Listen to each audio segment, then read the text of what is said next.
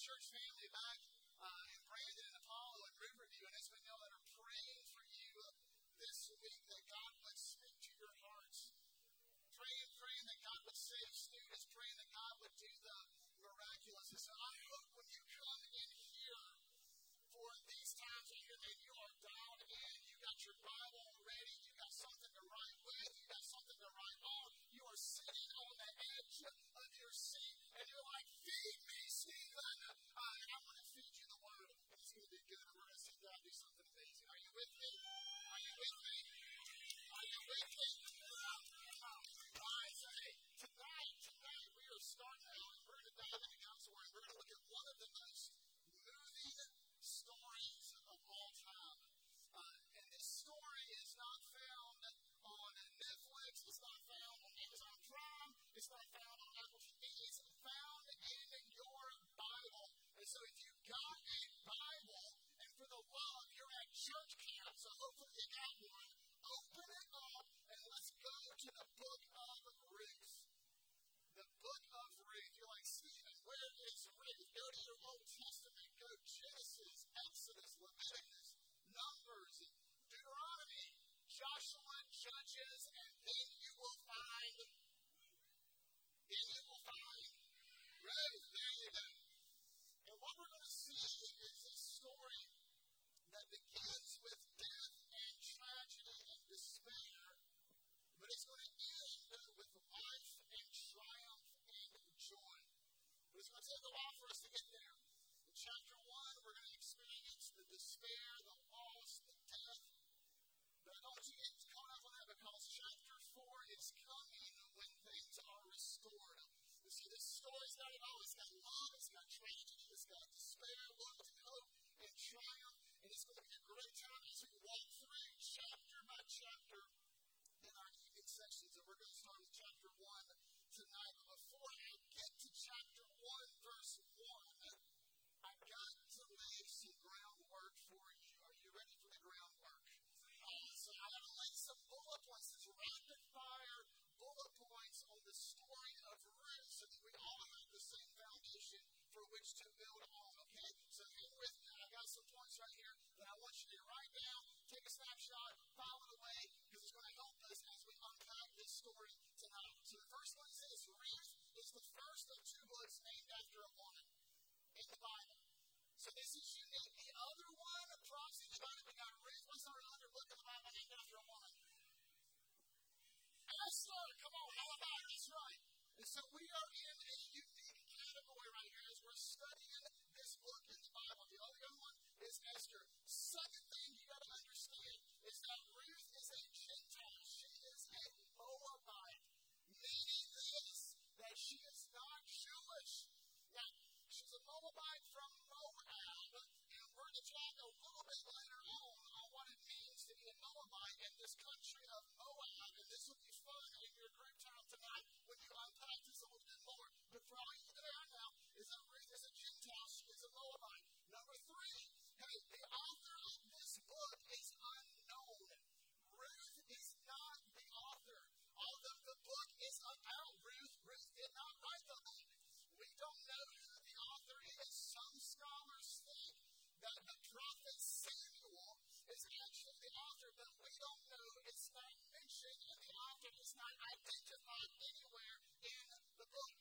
Number 4, are you tracking with me? Say yes. Yes, the location of these events take place mainly in Bethlehem. The family that we're about to meet here in about 15 minutes, we're going to introduce yourself to this family right here. The family is from Bethlehem. Now, they do take about a 10-year detour, and they go to the land of Moab. But for the most part, all the events take place in Bethlehem. Now, here's what you need to know about Bethlehem. Bethlehem literally means the house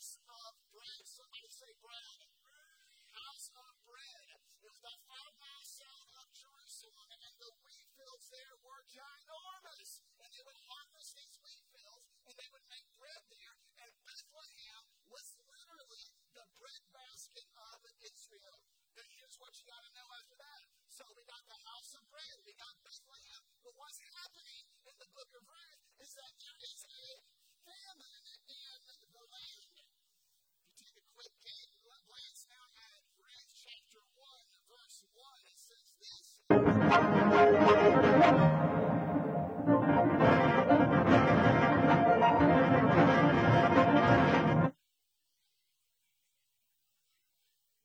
Lord telling y'all better listen up right now, all right? Amen.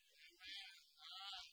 There's a famine in the land. If you take a glance at Ruth chapter 1, verse 1, it says this. It says, in the days when the judges ruled, there was a famine in the land, which again is ironic. Why is it ironic, Stephen? It's because Bethlehem is known as the house of bread. So there was no bread in the house of bread. There was no bread at the Panera Bread. And you're like, well, why was there a famine? Wasn't there just because there was a trade and it had rain for a while? What typically in the Old Testament, what we see is this, is that God would send a famine in the land as a way of correction, as a way of discipline, as a way of disciplining the people.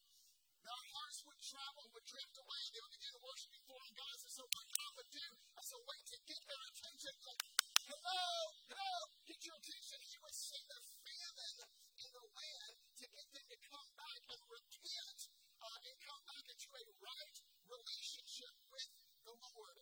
So he would do that in hopes that they would come back to him. Why? Because he was after their hearts. He did not send the famine to pay them back or to get after them, but he would send the famine to correct and to discipline them, to bring them back into a right relationship with him. And listen to me, students, eyeballs on me. God will do the same thing in your life. He will allow things to happen in your life, not to pay you back, not to teach you, but to bring you back. He'll allow difficulties and hardships to happen in your life to bring you back into a relationship with him. Why? Because he loves you and he pursues you with a ferocious love. And your most important relationship is your relationship with your Heavenly Father. And so God will do whatever he can, or what he has to get your attention to bring you back into that relationship. And so right here, what we have is we have a famine. God is trying to get the attention of the Israelites. There's no bread in the house of bread. And so what happens next? We see this. So there's a famine in the place of Bethlehem. And number 6, the time of the events is the time of the judges. When the judges ruled, which tells us that Ruth, this story, this amazing story, takes place in this 200-year span in Israel's history when the judges ruled the land. There was a time between when Joshua led the Israelites to cross the Jordan River, when that happened, to when King Saul was crowned king of Israel. During this 200-time period, you had judges ruling the land. And here's what you need to know about the time of the judges. This was a very evil and wicked time. This was a downward spiral for Israel, both politically and spiritually. They were leaving God. They were doing their own thing. In fact, if you got your Bibles open, you can just kind of turn the page back to Judges 21-25. This is the last verse in the book of Judges. And it just kind of gives us a snapshot of what's going on in this time. Verse 25 says this, in those days there was no king in Israel. And everyone, look at that, everyone did what was right in his own eyes. In other words, there was just this reckless morality. Nobody was doing the right thing. Everybody was doing what they wanted to do. And so you see Israel spiraling into more wickedness and sin and idolatry. And this right here is a very, very, very dark time in their history. But here's what you got to understand, students. That even in the midst of all this wickedness and evil and sin, God is still working and God still has a plan. In the foreground of all this evil, of all this wickedness, of everybody doing their own thing, everybody doing what's right in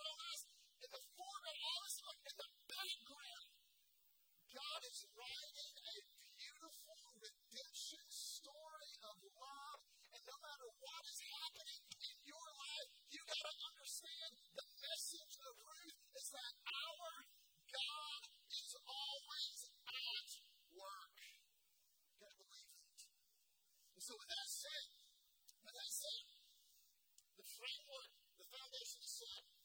Let's dive into Ruth chapter 1. And the goal tonight is to get through the entire chapter. Are y'all with me on that? Y'all good with that? Y'all ready to dive into some Bible study? Alright. If you're with me, say word. The word of the Lord. Here we go. Chapter 1, verse 1. In the days when the judges ruled, there was a famine in the land. And there was a man in Bethlehem in Judah. He went to sojourn in the country of Moab, he and his wife and his 2 sons. So we got a man, we got a wife, and we got 2 boys right here. Let's meet this family. Here are their names. The name of the man was Elimelech. Everybody say Elimelech. Elimelech. And the name of his wife was Naomi. Everybody say Naomi. Naomi. And the name of his 2 sons were Mahlon. Everybody say Mahlon. Woo, Mahlon. And Kilion. Everybody say Kilion. Woo, there's some good names right there. Mahlon and Kilion. And they were Ephrathites from Bethlehem in Judah. And they went into the country of Moab and remained there. Let's talk about this family real quick. All right, for those of you who like to nerd out on things like this is for you. For the rest of y'all, pretend like you're listening, okay? Elimelech literally means my God is king. That's Elimelech's name. My God is king. So you get this picture that at one time this man was doing the right thing. He's like, okay. And Israel doesn't need a king. No. Our God is our king, and we're going to follow him. But how many of you know that actions speak louder than words?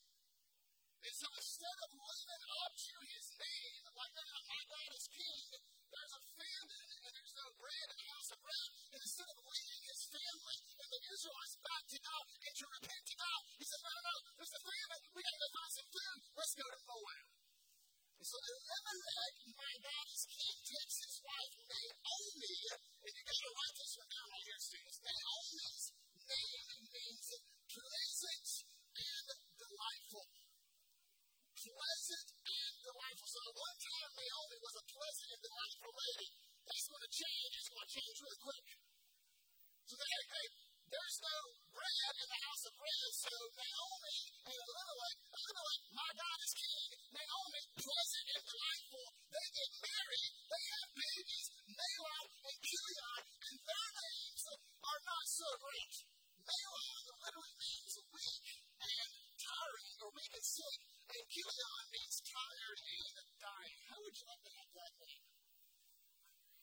Sick and tired, literally. Here's my son, pneumonia, right here. Swine flu, whatever you know. So here they are. Hey, there's no house and there's no bread in the house of bread. So we go and we take our family. Now, first place you're reading this, you're like, okay, what's the big deal? Homeboy wants to feed his family. There's no food. Here's our food. And Moab, what's the big deal about taking my family from Bethlehem to Moab? He's got a map right here, so you got to orient yourself. Moab was about 50 miles west of the Dead Sea. And here's what you got to understand about Moab. That Moab, the people of Moab, were descendants of an incestuous relationship between Lot and his daughter. Now, if you don't know what incestuous means, ask your team leader or your group leader tonight, and they will be happy to unpack that for you, okay? You're welcome. But here's the story. I'll help you guys out a little bit. Lot and his wife and his 2 children, they lived in the twin cities of Sodom and Gomorrah. You guys listen. Tune in. You got to get this. You got to get the background so you understand the redemption. This is a wicked city of Sodom and Gomorrah, and God was going to destroy Sodom and Gomorrah. But he gave Lot and his family a warning. Hey, you guys got here. They're going to rain down the thunder on Sodom and Gomorrah. And so what happens is he rains down the thunder. They're leaving. Lot's wife looks back at Sodom to see the destruction. And what happens to her? She gets turned into a pillar of salt. So Lot and his 2 daughters leave. Well, the 2 daughters are thinking, okay, every single eligible bachelor is now dead because Sodom and Gomorrah are no more. And in that time, if you didn't have children, if you didn't have sons to take care of you, you were in a prison. You were hurting in a big way. And so these two daughters decided to take matters into their own hands and say, hey, let's get our dad drunk and let's sleep with our dad so that we can get pregnant and we can have children. Everybody say that's gross. Awkward! So daughter number one does that, she gets pregnant. Daughter number two does that, she gets pregnant. And for the second daughter, she gets pregnant, she gives birth to a son. And guess what she names him? She names him Moab, and he becomes the father of the Moabites. And the Moabite people were evil. They were wicked. They were perverted. Sexual promiscuity. And one of the things that they would do is they would worship these false gods. And one of the gods that they would worship was a guy named Chemosh. And you can read about that in the Bible. And Chemosh, one of the ways that you worship Chemosh is that you sacrifice children to worship him. These were evil, wicked people. You gotta get that.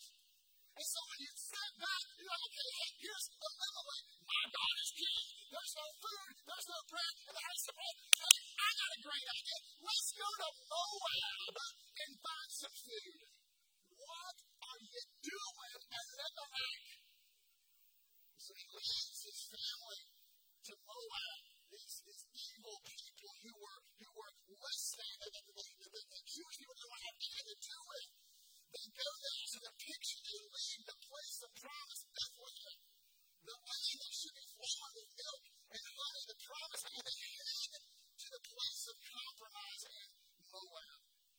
Let me pick up our story in verse 3. We've got to pick up the case right here, guys. We've got to pick it up. Verse 3. 3, 4, and 5. I want you to feel the heaviness of this. But Elimelech, they're there. In Moab, this foreign land. Elimelech, the husband of Naomi, died. Bam. Gone. And she was left with her 2 sons.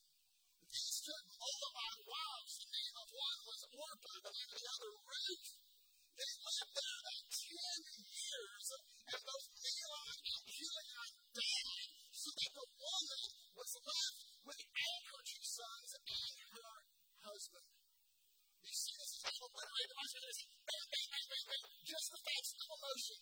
She's there, Elimelech, bam, he dies. It's ironic. Elimelech led their family from Bethlehem to Moab because there was no food to keep them from dying. And then, bam, what happens? Elimelech dies. He's gone. He's going to hang it out. We don't know how he died. Maybe he starved to death. Maybe he had a heart attack. Maybe he got hit by a camel trying to cross the street. We don't know. But he's gone. And then her 2 boys, they take Moabite wives. And Naomi had to know that these Moabite, you didn't do that. This was wrong. This wasn't right. Hebrew people did not mingle with Moabite people. And now her 2 boys have married Moabite women. And now, not only that, she's kind of disappointed over that. And now, in the midst of that, her 2 sons die, where she has absolutely nothing. In 10 years, in 1 decade, her life is turned completely upside down. And she's left with nothing. So much so that the author of this story notices in verse 5. You got to keep your Bibles open. You got to write this stuff down. You got to notice. The author is talking about Naomi, but he doesn't even use her name. He just says, the woman, to emphasize the fact that she's got completely nothing left. So here's Naomi, feel the heaviness of it. She's lost everything, no hope, no future, nothing on the horizon, no social standing, no significance. She's a widow in a foreign land, no sons to take care of her, nobody to come after her. Her name is going to end with her, which is the ultimate curse of curses in ancient Israel. She got nothing. And the author wants you to see that. And the author, listen to me, students. The author wants you to feel the heaviness of this. The significance of this. And here's the deal. Listen to me. Some of y'all can feel the heaviness of this because you're walking through your own messed up situation. Come on, everybody see that? You can feel the heaviness of this because you're going through your own junk at home or with friends or in relationships or maybe some past that Satan loves to bring up and remind you of your past. Maybe some loss of purity or loss of integrity, whatever it is. And you're kind of walking through this, and you've walked into camp this week, and you're thinking, oh my goodness, man, I'm going through my own difficult, desperate, hard situation. And you're wondering, can I really trust God in the midst of it all? And you're wondering, is God still with me? Is God with me? Has God forsaken me? And listen to me, the message of Ruth is that no matter what is going on in your situation, your God, our God, the God that we just sang about, is still working in your life to bring you out triumph from the tragedy. He still loves you and He is still pursuing you. So here's where we are, right here. Here's where we are. Everybody's dead. Husband's dead. Boys are dead. No parent wants to bury their own children. Here she is. So Naomi makes a decision to decide to head home. She's got her 2 daughters-in-law. Verse 6. Let's keep reading. Naomi arose with her daughters-in-law. She returned from the country of Moab. For she had heard in the fields of Moab that the Lord had visited His grace, and He had grace on His people. And He gave them food. Now, we don't know how she found this out. I mean, there's no social media. Nobody posted on Instagram back in the day. Nobody said, hey, we got food over here. They're just making us some bread. No, we don't know. But she finds out. So verse 7, she set out from the place where she was with her 2 daughters-in-law. And they went on the way to return to the land of Judah. And all the way back to Bethlehem, we see the first dialogue, the first interchange between people. Look what Naomi says. Naomi's going to talk to her girls right here. Orpah and Ruth. Verse 8. But Naomi said to her 2 daughters-in-law, go. Huh? Y'all better go. Y'all better go back. You told me to go with me. It's not going to go well. Go, return, each of you, to her mother's house, and may the Lord deal kindly with you as you dealt with me and the dead. The Lord grants you that you may find rest, each of you, in the house of her husband. And she kissed them, and they lifted up their voices, and they wept. Do you see this emotion? This is no little, hey, peace out, love you, thanks for hanging out. No. They have history together. They have 10 years together. They've mourned together. They've grieved together. They've been laughing for a decade. They've been together. So they were saying, hey, you need to go. It will go better for you here in Moab than coming back with me to Bethlehem. Go find you another husband in Moab. Go find you another man. Have babies. Do your thing. Don't go with me. You don't need to go.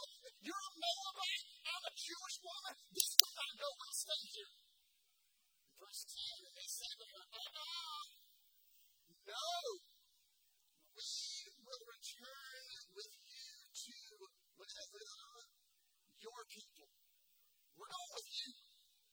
We're going to go to Bethlehem, and we're going to hang out with your people. And Naomi looks at him right here, and Naomi starts to build her case right here. Husbands, turn back, my daughters. No, go your way. I'm too old to have a husband. I've already been married. We've had babies. They've grown up. And no, I'm too old for this. Don't do this. And even if I did have a husband, this man, and she bears sons, and always, hey, if I got pregnant and I had boys, are you going to wait for them to grow up and then marry them? No, this is not even feasible right here. Would you therefore refrain from marrying? No, my daughters, for it is exceedingly bitter. Everybody say bitter. Say it again. It's bitter to me for your sake, for the hand of the Lord has gone out against me. Bitterness is going to mark Naomi's life. We're going to see this, and she's going to out of her own mouth. She's going to be remade because of the bitterness that she has in her heart. So verse Verse 14, they say, and they lifted up their voices and wept again, and Orpah kissed her mother-in-law, but Ruth clung to her. Orpah leaves, Ruth stays. Orpah does the ordinary, Ruth does the extraordinary. Verse 15, and Naomi says, see, Ruth, look, open your eyes. Your sister-in-law has gone back to her people and to her gods. Return after your sister-in-law. And then, this is where, if you were watching this as a movie, if you were watching this is where the music would swell.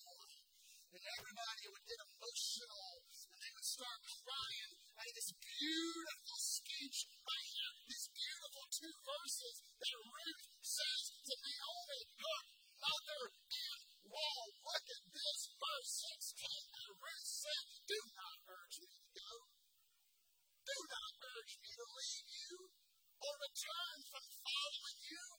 Why?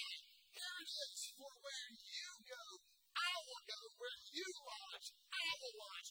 Your people shall be my people. Your God, my God. Where you die, I will die. And there I will be buried. May the Lord give to me, and so much more also, if anything but death parts me from you. It's a great place to clap right there, y'all. Oh! Do you feel the emotion right there? Here's that, don't miss this. Here's Naomi, a Moabite woman from a wicked people, an evil people, a perverse people. And this right here has got to be the clearest, the most obvious conversion story in the Old Testament. Literally, she says, your God, my God, your people, my people. It's not, well, let's go to Bethlehem and let's check this thing out and let's see how it goes. No. She's not, if you go to Bethlehem and everything's good, then your God will be my God. She says, hey, right now, right here, your God is my God, your people is my people, so I am going with you. I am not leaving. And look what Naomi says back right here. Naomi says, actually, she says nothing. Verse 18. And when Naomi saw that she was determined to go with her, she said no more. Just silence. Not giving her the silent treatment. Just speechless at Naomi's commitment. Your God, my God, your people, my people. Verse 19, so the 2 of them went on until they came to Bethlehem. Now pause right here for a second, students. Just try to put yourself in Naomi's sandals for a moment. She'd been gone for how long? 10 years. A decade. She went away with a husband and 2 boys. And now she's coming back. Not with a husband, not with 2 boys, but what's she coming back to Bethlehem with? A girl! A Moabite woman, for that matter. Do Moabites like Jewish people say no? No! How do you think this is going to go? Let's find out right here. And when they came to Bethlehem, the whole town was stirred. I bet so because of this. And the women said, is this Naomi? Girl, is this Naomi? They hadn't seen her in 10 years. Girl, are you Naomi? Naomi, how you doing? Where you been? How was Moab? When you're back, come on, high five. How was Moab beautiful? Good. What are you doing back here? And look at Naomi's response. This is key. You gotta get this. Naomi says, hey, don't you call me. Don't you call me Naomi. No. Well, don't call me Naomi. You call me Mara. Don't call me Naomi. I'm not Naomi. What Naomi means? Naomi means pleasant and delightful. Don't call me Naomi. Girl, you better call me Mara.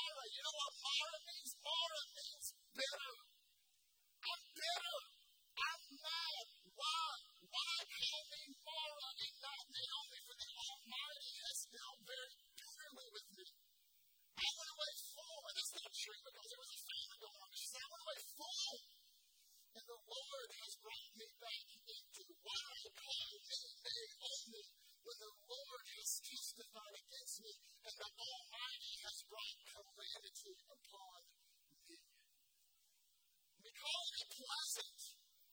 You call me bitter. And basically right here, as we end up this story right here, God, Naomi, Mara is thinking, basically saying that God has ruined my life. She says, I'm bitter. You better call me Mara. I'm not Naomi. You call me Mara. I'm bitter. Why? Because the Lord Almighty has dealt bitterly with me. I've come home empty. The Lord has testified against me. The Almighty has afflicted me. This is what God has done to me. He has ruined my life. 5 things, she says. All the while, who's standing right beside her? Her daughter-in-law, Ruth, the Moabite. And look at how chapter 1 ends. Chapter 1 ends, verse 22, said Naomi returned, and Ruth the Moabite, her daughter-in-law with her, who returned from the country of Moab. Hey, just in case you forgot, Ruth the Moabite, who returned from the country of Moab. So we're talking about Moabite, and they came to Bethlehem at the beginning of the barley harvest. And this is what I want you to think about tonight, students. If we're honest, we kind of examine our lives. We find ourselves from time to time feeling just like Naomi. Come on, I'm also me. Think about this. Have you ever felt like God has forgotten you? Don't answer out loud. Just gotta think, come on. Have you ever felt like God has forgotten you? So I know in a crowd this big, there's some of you in here tonight who feel like you've been forgotten by God. You ever feel like the weight of your circumstances and situations are too heavy to bear? You ever feel like in life it's just one thing after another? I can't seem to catch a break. You ever feel like home life's never going to get any better, or relationships are never going to improve? You ever feel like you cry out to God and you're like, God, where are you? I feel like my prayers are hitting the sea. I feel like I'm not getting anywhere. Naomi, right here at the end of chapter 1, Naomi says Naomi is in a place in her life where she feels like God has completely abandoned her. But listen, I want you to see this. I'm going to show you. This is not completely unique to Naomi. We can read in the Psalms, in Psalm 13, if you want to jot down this reference right here, Psalm 13, David had something to say about the bitterness of his soul. In Psalm 13, David asked a question that maybe you've asked before, and the question was this. He said, how long, oh God, will you forgive me forever? You ever felt like that before? God, have you forgotten me? I'm here. Everybody else seems to be doing just fine, but not me. God, how long will you forgive me forever? How long will you hide your face from me? How long must I take counsel in my soul and have sorrow in my heart all the day? How long shall my enemy be exalted over me? How long? God, are you even there? God, do you even love me? It's Naomi right here saying, hey, I went away full, and now I've come back completely empty. I got nothing. God's out to get me. God also prayed in Psalm 22. Look at this, Psalm 22. He says, my God, why have you forsaken me? You know who else prayed that? Who said that? Jesus on the cross. That God had forsaken him not for the sins that Jesus committed, because Jesus was the perfect sinless Lamb of God, but for the sin that was placed on him, our sin that was placed on him. My God, why have you forsaken me? Why are you so far from saving me from the words of my groaning? Oh my God, I cried again, but you do not answer. And by night, but I find, listen to me, I find no rest. You ever feel like that?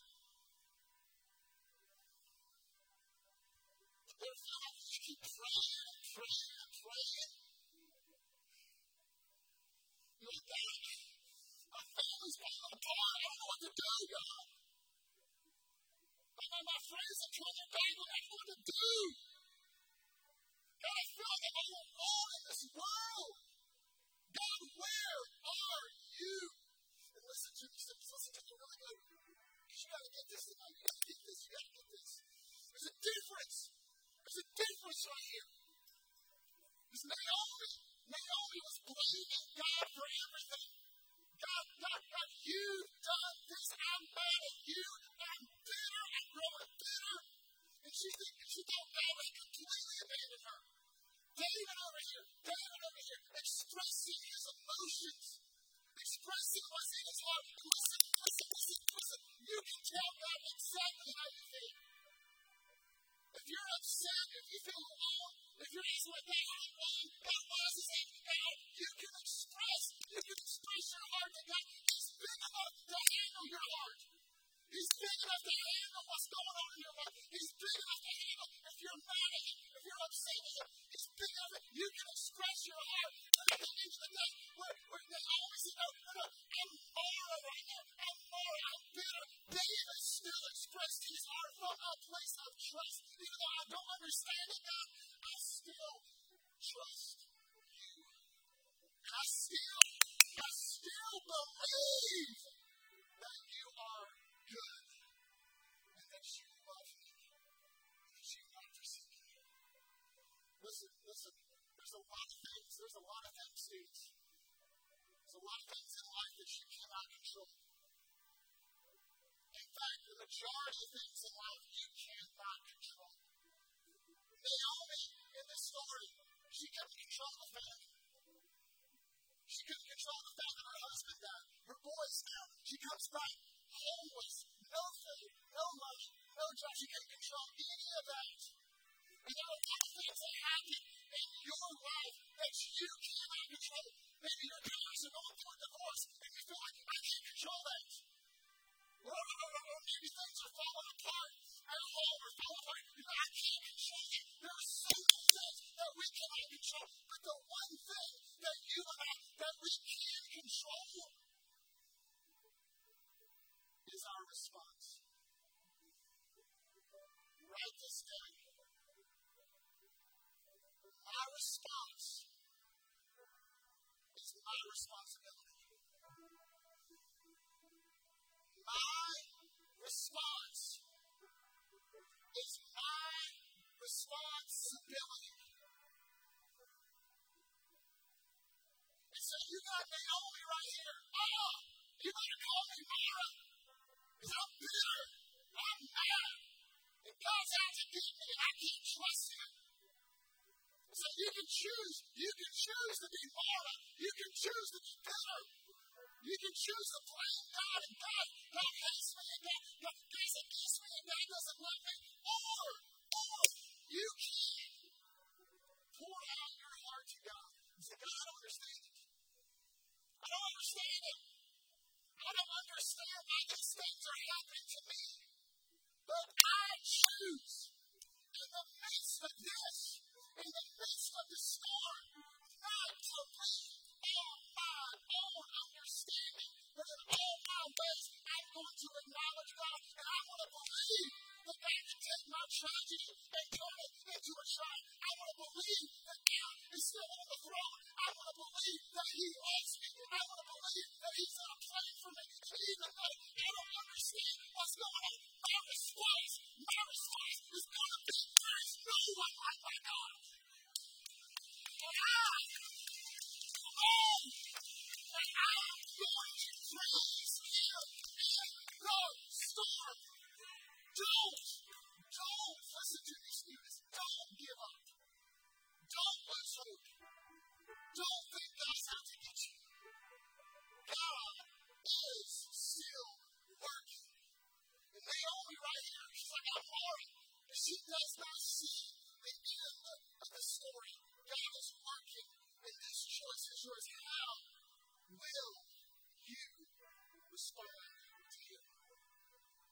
Listen, I know there's some things going on.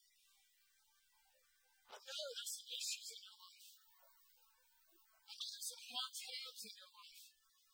But don't lose hope.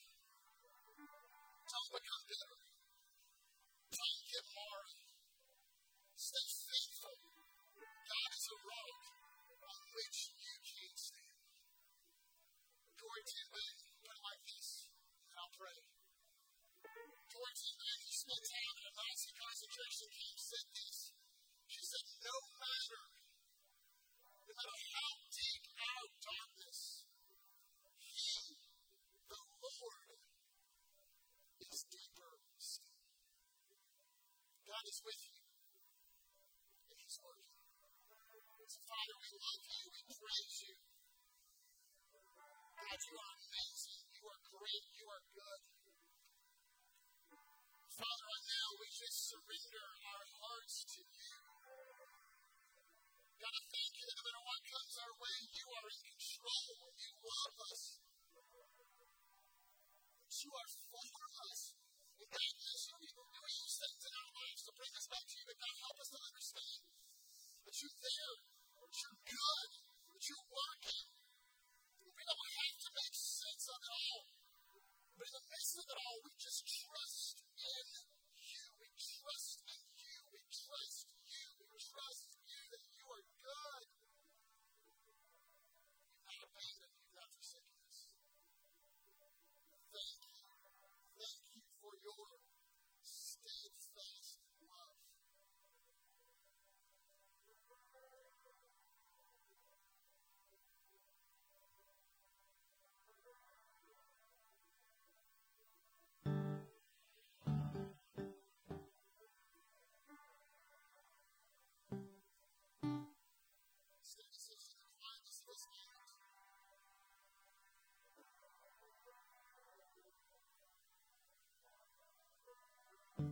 Would you pray